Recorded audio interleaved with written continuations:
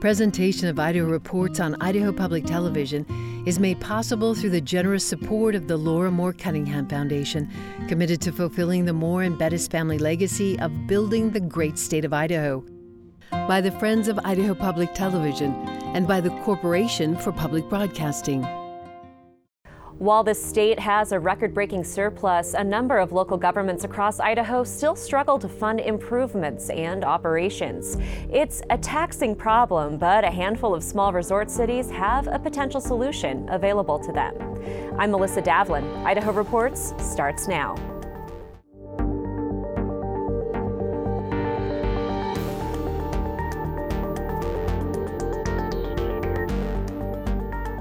Hello and welcome to Idaho Reports. This week, Dr. Jacqueline Kettler of Boise State University and Kevin Richard of Idaho Education News give us a rundown of Tuesday's election results and whether we can draw any statewide conclusions from them.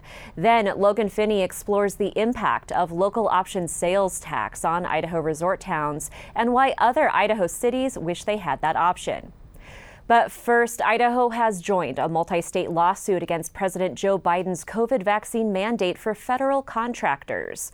Governor Brad Little announced Thursday that Idaho will also bring another lawsuit concerning vaccine requirements for private employers who have at least 100 employees. Meanwhile, Idaho's congressional delegation is trying to stop the mandates through legislation, with Senators Jim Risch and Mike Crapo joining Senate Republicans' efforts to stop the mandate on private employers through the Congressional Review Act, which is how Congress can overturn executive branch rules. Across the rotunda, Representatives Russ Fulcher and Mike Simpson co-sponsored a bill that would block funding for mandate implementation and enforcement. On this week's Idaho Reports podcast, producer Ruth Brown spoke to University of Idaho law professor Shakira Sanders about the constitutionality of vaccine mandates for federal contractors. It's a great conversation. You can find the Idaho Reports podcast on all major podcast players. And don't forget to subscribe. This week, the CDC gave its final approval for emergency use authorization of the Pfizer COVID vaccine for children ages 5 to 11 years old. On Tuesday, Idaho Department of Health and Welfare officials said those vaccines will be distributed to all 7 health districts throughout the state and recommended adults reach out to their children's pediatricians to schedule appointments. Idaho pediatricians are also stressing that those vaccines are safe and effective for children. For the majority of children out there and the majority of my patients, this is a very safe and highly effective vaccine. I highly encourage talking to your pediatrician or your doctor about your child's case. But for the majority of healthy kids, this will be extremely safe to give, will provide them with boosted immunity against the COVID virus, and I recommend it to most families, and I certainly encourage you to speak to your pediatrician or physician about your child. COVID mitigation efforts in public schools played into many of the school board elections across the state on Tuesday. On Friday morning, I sat down with Dr. Jacqueline Kettler of Boise State University and Kevin Richard of Idaho Education News to discuss those results, as well as vaccine mandates at universities and what we can expect from the upcoming legislative session on November 15th. Kevin, what are the big stories from Tuesday's elections? Well, I think there are a lot of themes that kind of emerged on Tuesday. First of all, we're going to see a lot of turnover in school boards, and we knew we were going to get that anyway. When you looked at some of these big districts like Nampa and West Ada, these were open races to begin with. So we knew we were going to get new trustees there. We've had a lot of trustees decide not to seek re-election or just resign midterm because of the stress and strain of being a trustee in the middle of a pandemic. We also saw a lot of turnover. By my count, we had 47 incumbent trustees on the ballot on Tuesday. Only 26 of them were reelected. 21 incumbents lost at the polls. So I think what I take from that, between those kind of results and what we saw with some of the turnout numbers, and they were a little bit sporadic, but trying to compare turnout this week to 2 years ago, definitely some spikes in turnout in some districts. So I think there was a lot more interest, engagement in these races, and as we saw, some partisan overtones. And we're still trying to sort out the money aspect of it, but in some races you saw quite a bit of money going into these trustee races. Very different feel to these races. Dr. Kettler, I want to get your thoughts on that, because these aren't, on the surface anyway, partisan races. We're talking school boards, we're talking city councils, we're talking, most years elections that go unnoticed by a lot of people. Right. These nonpartisan races often have very little attention, and turnout tends to be lower than what we see for national elections, right? I think it's interesting, Kevin, you mentioned a lot of incumbents losing, which is somewhat unusual. I think that the kind of frustration that we saw in 2020 continues to carry on about a variety of topics. And so I think there was that element. And so we saw some pushback, frustration, mobilization on those elements. But it is really interesting to see some of the partisan organizations and partisan messages being very prevalent in some of these races and really kind of driving the issue agenda in some ways too. Historically, when we have a large number of voters and a large number of candidates who are focused on a small handful of issues that are pretty specific to a moment in time, does that energy translate to future elections, or is this kind of a blip? I think that's an excellent question, and it's something we'll be really watching as we move into the 2022 midterm elections, right? Because we have, of course, some really big primary elections coming up in the spring, but then also the midterm elections in the fall that will probably have impacts for congressional control, things like that. And so I think it'll be really interesting to see if some of these issues like education, COVID protocols continue to influence. But we also have in off-year and midterm elections often kind of a pushback or a response to the presidential election, and so sometimes voters are trying to kind of temper a little bit and swing the opposite direction. Right.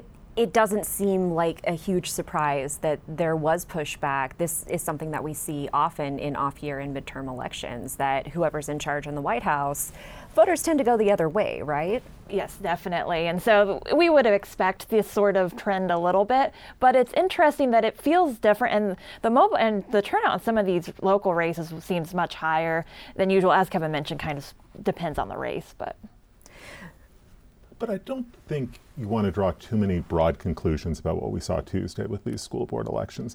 Certainly conservatives swept the biggest races in West Ada and Nampa, and that may swing the balance of power, especially in West Ada, on issues pertaining to pandemic protocols. But I wouldn't want to draw too many conclusions. These are hyper-local races, and we did see some hardline conservatives lose. David Riley, the Post Falls school board candidate who was linked to some anti-Semitic tweets that he deleted off of his Twitter feed, but nothing is ever completely deleted off of Twitter. Also had to explain away some ties to the far right. He lost. 2 members of Janice McGeehan's education task force lost school board races in eastern Idaho. And I don't think you can entirely connect that to the task force either. These are really hard races to read. And I really think it's kind of a mixed result. Conservatives definitely scored some wins, but it's not as clear-cut as conservative activists might want to make it sound. And of course, only some members of each school board were on the ballot. Are these changes enough for us to see big shifts in things like mask mandates and other COVID mitigation policies? And not just mask mandates and mitigation. I mean, in Nampa, you have 3 brand new trustees. That's a majority on the school board. And we've seen this in the past. West Ada is an excellent example from a couple of years ago. If you have a major swing in philosophy and ideology on a school board, that can create some very immediate tensions between the board and the superintendent, the board and the administration. I'm not saying that's going to happen in Nampa. I'm saying it has happened elsewhere. Dr. Kettler, is it pretty normal to have this much turnover, not just in midterms, but also when, as a society, we're facing these large crises, whether it's a pandemic or a war or an economic downturn?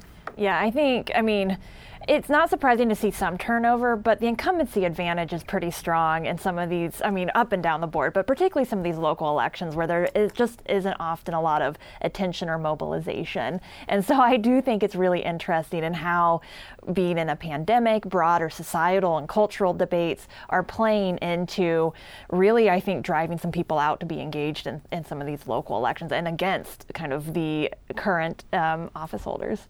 I want to get your thoughts on what Kevin said about whether there are any patterns or larger lessons to draw here. Are there patterns, or are these hyperlocal races that should be considered in a vacuum? Yeah, I think that it is always, we want to be careful, right, about drawing broad conclusions from a handful of races. And I think things can shift quickly, too. And so there's still a lot of time for many things to happen before next year's elections. But I do think we continue to see people very energized and continued frustration from multiple sides of the aisle on what's going on in current policies and things. So I would expect that engagement to continue into next year. Anywhere in the state, did we see the same sort of energy from people who were in favor of a lot of these COVID mitigation policies? Or did that energy mostly come from people who were against mask mandates and distance learning? I think that's hard to say. I mean, I think definitely in West Ada, this was a factor. I think in Nampa, it was probably a factor as well, even though Nampa hasn't had a mask mandate in place in the schools. So, yeah. Again, we've got races all over the state and a lot of small communities. It's really difficult and really kind of reckless to try to draw too many sweeping conclusions about what drove the outcomes in some of these races. I also wanted to ask you about school funding issues, Sure. and this has been something that has made headlines over the last week after Senator Jim Rice from Caldwell proposed eventually phasing out school bonds to pay for general funds. The supplemental levies. The supplemental levies, not the bonds. There were school funding issues on the ballot this week. How did they do? Well, the ones that I was watching most closely, we had 3 supplemental levies here in southern Idaho. Maybe the most important one, certainly the largest one, again, is West Ada.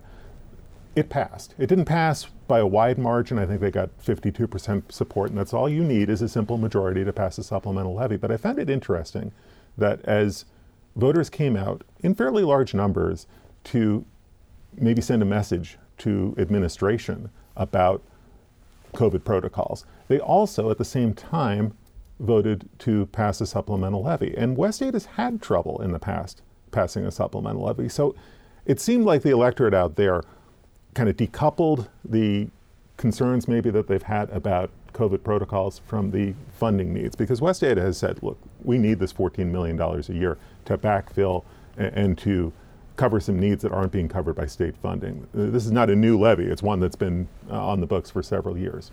And this is a school district, of course, that is growing rapidly Right. with the population growth in Idaho. Exactly. And this is a district not only that goes to voters like many districts with supplemental levies, this district goes back to voters regularly with bond issues because they need new school buildings because they've got all these new kiddos moving into the district. I think it's interesting that this conversation about phasing out those supplemental levies is happening as Reclaim Idaho is gathering signatures to put more school funding on the ballot, that forcing the legislature's hand and adding more funds into public schools. And at a time that the state is sitting on a $1.4 billion budget surplus that they could put into a lot of things, including education. We've talked a lot about K through 12 education. I wanted to ask you about higher education and the different institutions' interpretations of vaccine mandates and how it applies to them. And it doesn't sound like there's a unified approach at this point. It is definitely, it's a work in progress. So we're sitting here, it's 9:20 in the morning on Friday. The story could change by the time you hit the airwaves Friday night. What we know at this point is that the universities are trying to figure out exactly how to implement and interpret this mandate that involves federal contractors. And we know the universities are federal contractors because they receive $89 million in federal contracts. What we know at this point is the University of Idaho is saying something that other universities around the country have said. We think this mandate applies to every employee on campus. Now we're talking about almost 5,500 employees on the U of I campus would apply. I want to correct something I said last week when we talked about this. This doesn't extend to students unless they're employees of the university as well. But 5,500 employees at the U of I could be affected by this executive order. Well, I imagine that there are a lot of student employees as well. I know that when I worked there, or when I went to school there, I think I worked for the university all 4 years. I was a work-study student too. So we don't know how many students would fall under that category, but my guess is you're right. It's probably a pretty significant number. Now I have to ask you, as an employee of Boise State University, what are you hearing? I mean, I think they're still trying to figure out exactly what this is going to look like and what is going to apply. We've been receiving information on, there's a vaccine clinic on campus and encouraging people to utilize it. And so I think I'll be interested to see what sort of communication we do receive. But to be clear, as we're having this conversation on Friday morning, that decision hasn't been made, it sounds like. I'm perhaps I'm not in the know, but I've heard discussions about, they're trying to figure it out or see what this means, and to be aware of this discussion. What's the State Board of Education saying about this, Kevin? They've kind of taken a two-pronged approach to it. On the one hand, they are telling the universities you need to plan to implement this, you need to go forward. But they're also a party to one of the several lawsuits challenging this executive order. So, we'll see how this plays out in court, in several federal courts probably, while we see how this is playing out on the campuses, because the clock is ticking on the campuses. They've rolled back the deadline for vaccinations. I think it's now the first week of January, but that's still a fairly tight turnaround time. Especially if they need people to be fully vaccinated by that point. Fully vaccinated, the 2 doses, exactly. Do you expect this to come up during the legislature's unspecial coming back into session in mid-November? To the extent that anybody can predict what happens during that special, unspecial, unexpected session, yeah, it's definitely going to come up. I think this definitely flavors the debate over vaccine mandates, because so far it's been a debate over private businesses like hospitals. And let's talk a little bit. We have about a minute left, but as we are approaching this session, aside from how this affects state agencies like higher education, what are you going to be looking for? Well, I'm going to look to see if there are any unexpected issues. Legislative leaders are trying to, corral this session to focus on vaccine mandates, but the House is still also going to have to address the Priscilla Giddings ethics investigation and the recommendations from the committee. But you put 105 legislators together, and unlike a special session where the governor really does set the agenda, who knows what's going to happen. We are really going into a reconvened session unlike anything we've seen before. All right, Dr. Jacqueline Kettler, Boise State University, Kevin Richert of Idaho Education News. Thank you both so much for joining us. While most Idaho communities had city council and school board races to consider, a handful of resort towns across the state had another issue on the ballot: whether to raise local sales taxes for community improvements. Logan Finney traveled to North Idaho recently to explore this unique funding option available to a small number of Idaho cities. Whether you're buying groceries, clothing for your kids, or a new car, you probably know what the sales tax is in Idaho. 6% on almost every purchase. That is, unless you're in certain small resort towns that have the ability to implement a local option sales tax. Local option taxes, or LOTs, are a sales tax that's available to small resort cities in Idaho, meant to capture revenue from travelers and tourists to the region. Pend Oreille is a small city in northern Idaho of about 1,200 people that passed a 1% sales tax in 2019 to fund 2 local park projects. Most of the state is 6%. Pend Oreille, it is 7%. 1 penny of that stays home and goes directly to the city of Pend Oreille. The city is using those revenues to design a regional sports complex, as well as a railroad underpass to give residents and visitors safe access to the lake. What happens in Pend Oreille is we have 2 miles of lakeshore on Lake Pend Oreille and no public access. We've had years of people, trespass across the railroad tracks. They find a way to get to the lake. We're trying to make that a legitimate option for all of our residents and even the broader community. Local sales tax revenues have been a windfall for Pend Oreille, allowing the city to punch far above its weight and compete for outside funding sources it wouldn't otherwise have access to. Those include an $800,000 grant from the EPA to help clean up the former smelter site on the shore of the lake, and a $1.4 million grant from the U.S. Department of Transportation to design the railroad underpass. The sales tax provided Pend Oreille with match funding for both programs. We could not have a shovel-ready project for a city this size without the funding from the local option tax. Pend Oreille is small in population, but it's also home to a number of retail and big box stores. In its first year, the 1% sales tax generated about $2.5 million for the city. There's some other things in there, but you could basically say it doubled our budget. Next door in the city of Sandpoint, voters passed a 1% sales tax in 2015 to fund improvements to the town's football stadium at War Memorial Field, including new grandstands, artificial turf on the sports fields, and revamped access to Lake Pend Oreille. Whenever the city puts a local option tax on the ballot, there's concern that it's not going to pass because you need a supermajority. But with that particular project, it really resonated with a lot of the residents. After that measure sunset at the end of last year, city officials decided to run it again, this time for sidewalk improvements and to benefit other parks in the city. A majority of Sandpoint voters cast their ballots in favor of the measure this November election, but not enough for it to pass with the required 60% supermajority. These improvements to our parks are community visioned, and they will happen regardless of this lot passing or not. It'll just take longer, but we'd rather not consider raising our residents' property taxes in order to accomplish these goals when there's other options. Because local option taxes are only available to resort cities with a population under 10,000 people, the door is closing on Sandpoint's ability to run them due to the city's growth.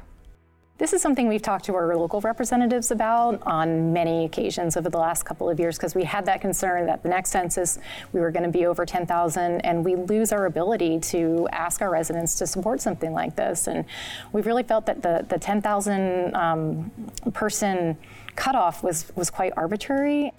Officials in some larger cities like Twin Falls think that local sales taxes could be a way for them to rely less heavily on their property tax payers. Twin Falls has a census population of over 50,000 residents, so they are not able to put a local option tax on the ballot. The local option sales tax that is available up in Blaine County, with many of the cities at Sun Valley and Ketchum, they have a public transportation system that is not completely funded through local option sales tax, but it helps offset that. Fights over whether to expand the local option tax go back decades at the State House, with bills rarely moving forward. There's been no indication from lawmakers that it will be on the agenda this upcoming session, and the cities and counties don't have a unified proposal to lobby behind. Until that we're able to move forward with having a good, clear understanding what one policy or one process would be for the entire state of Idaho, we're not able to put together a piece of legislation that would be widely supported. Instead, the legislature's focus has been on property taxes in recent years. Meanwhile, the state has a record-breaking budget surplus, but commerce hubs like the city of Twin Falls and Pend Oreille say that the revenue-sharing formula doesn't benefit them. The state has had a banner year in revenue collections, the city of Twin Falls, where one can argue several millions of dollars were generated will not benefit directly from that as a result of the redistribution formula. Pend Oreille got about $126,000 based on that formula last year. So that's $15 million to Boise, $126,000 back. It's not someone trying to be mean to us as a small city. It's how a one-size-fits-all formula operates, right? None of the officials we spoke to said they want to rely entirely on local sales taxes.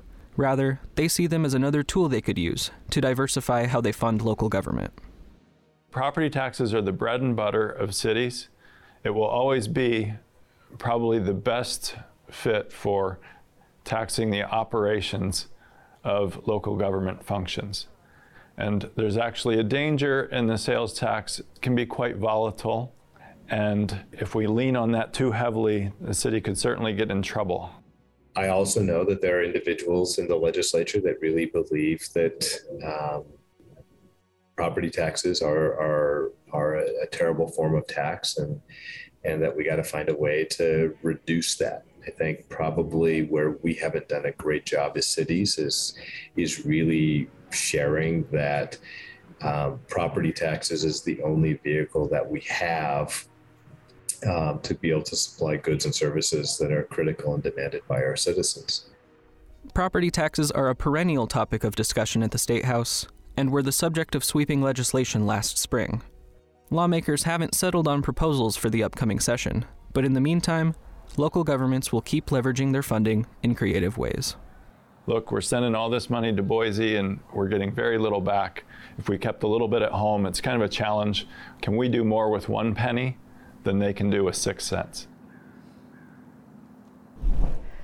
Logan Finney joins me on set now to discuss local option sales tax. Logan, you focused on Sandpoint, but there were other local option ballot measures as well on Tuesday. That's right. There were a total of 5 ballot measures related to local sales taxes across Idaho.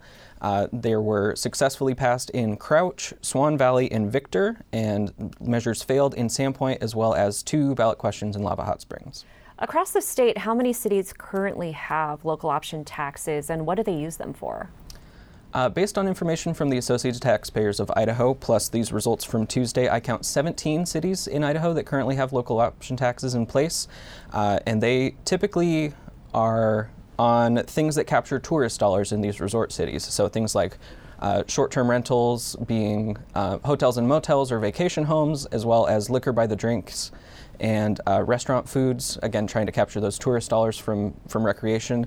But they can also be on general sales, like the 6% sales tax and the things I talk about in the package.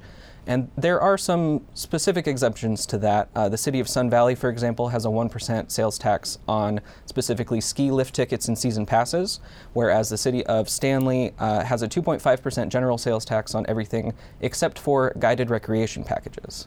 And that 10,000 population cap made sense when this law was first implemented in the late 70s, but cities like Sandpoint are going to start bumping up against that cap here pretty soon with the growth that the state has seen. That's right. The local option taxes were first allowed by the legislature in the late 1970s after some lobbying from mayors of towns like Ketchum and Sun Valley. And since then, larger cities have been asking to also have access to it. We talked to the city manager of Twin Falls in the package, but I've also read articles in the Spokesman Review from the 1990s where city officials in Coeur d'Alene were lobbying at the time to be able to levy sales taxes on hotel stays, but those conversations haven't made it very far. Logan, you've also been covering redistricting, and the Redistricting Commission was scheduled to meet on Friday afternoon. You can find links to the map on the Idaho Reports blog. You'll find that link at idahoptv.org/Idaho Reports. These conversations, Logan, have been civil, but there are also disagreements about county splits. That's right. When it comes to the legislative map, there are only so many ways that you can split up the state of Idaho into 35 evenly populated districts with all of the restrictions on the map. I like to say it's more of a math problem than a political problem when it comes to the legislative map. However, with the congressional map, Idaho only has 2 seats in the House of Representatives, so there are many ways that you can split up the state of Idaho into 2 populations. The conversations among the commission earlier this week, it sounds like they are leaning toward continuing the 50-year history of dividing Ada County to get 2 equipopulous districts. But there are a number of maps that do not split county lines and come within the permissible deviation. There is some precedent from the U.S. Supreme Court in a case out of West Virginia a couple of years ago that says states, if they have a compelling interest like not splitting counties, there is a permissible population deviation that can be put in place. And we know that there are going to be some unhappy people once these maps are released. We'll be watching for potential litigation. Logan Finney, thanks so much for joining me, and thank you for watching. We'll see you here next week.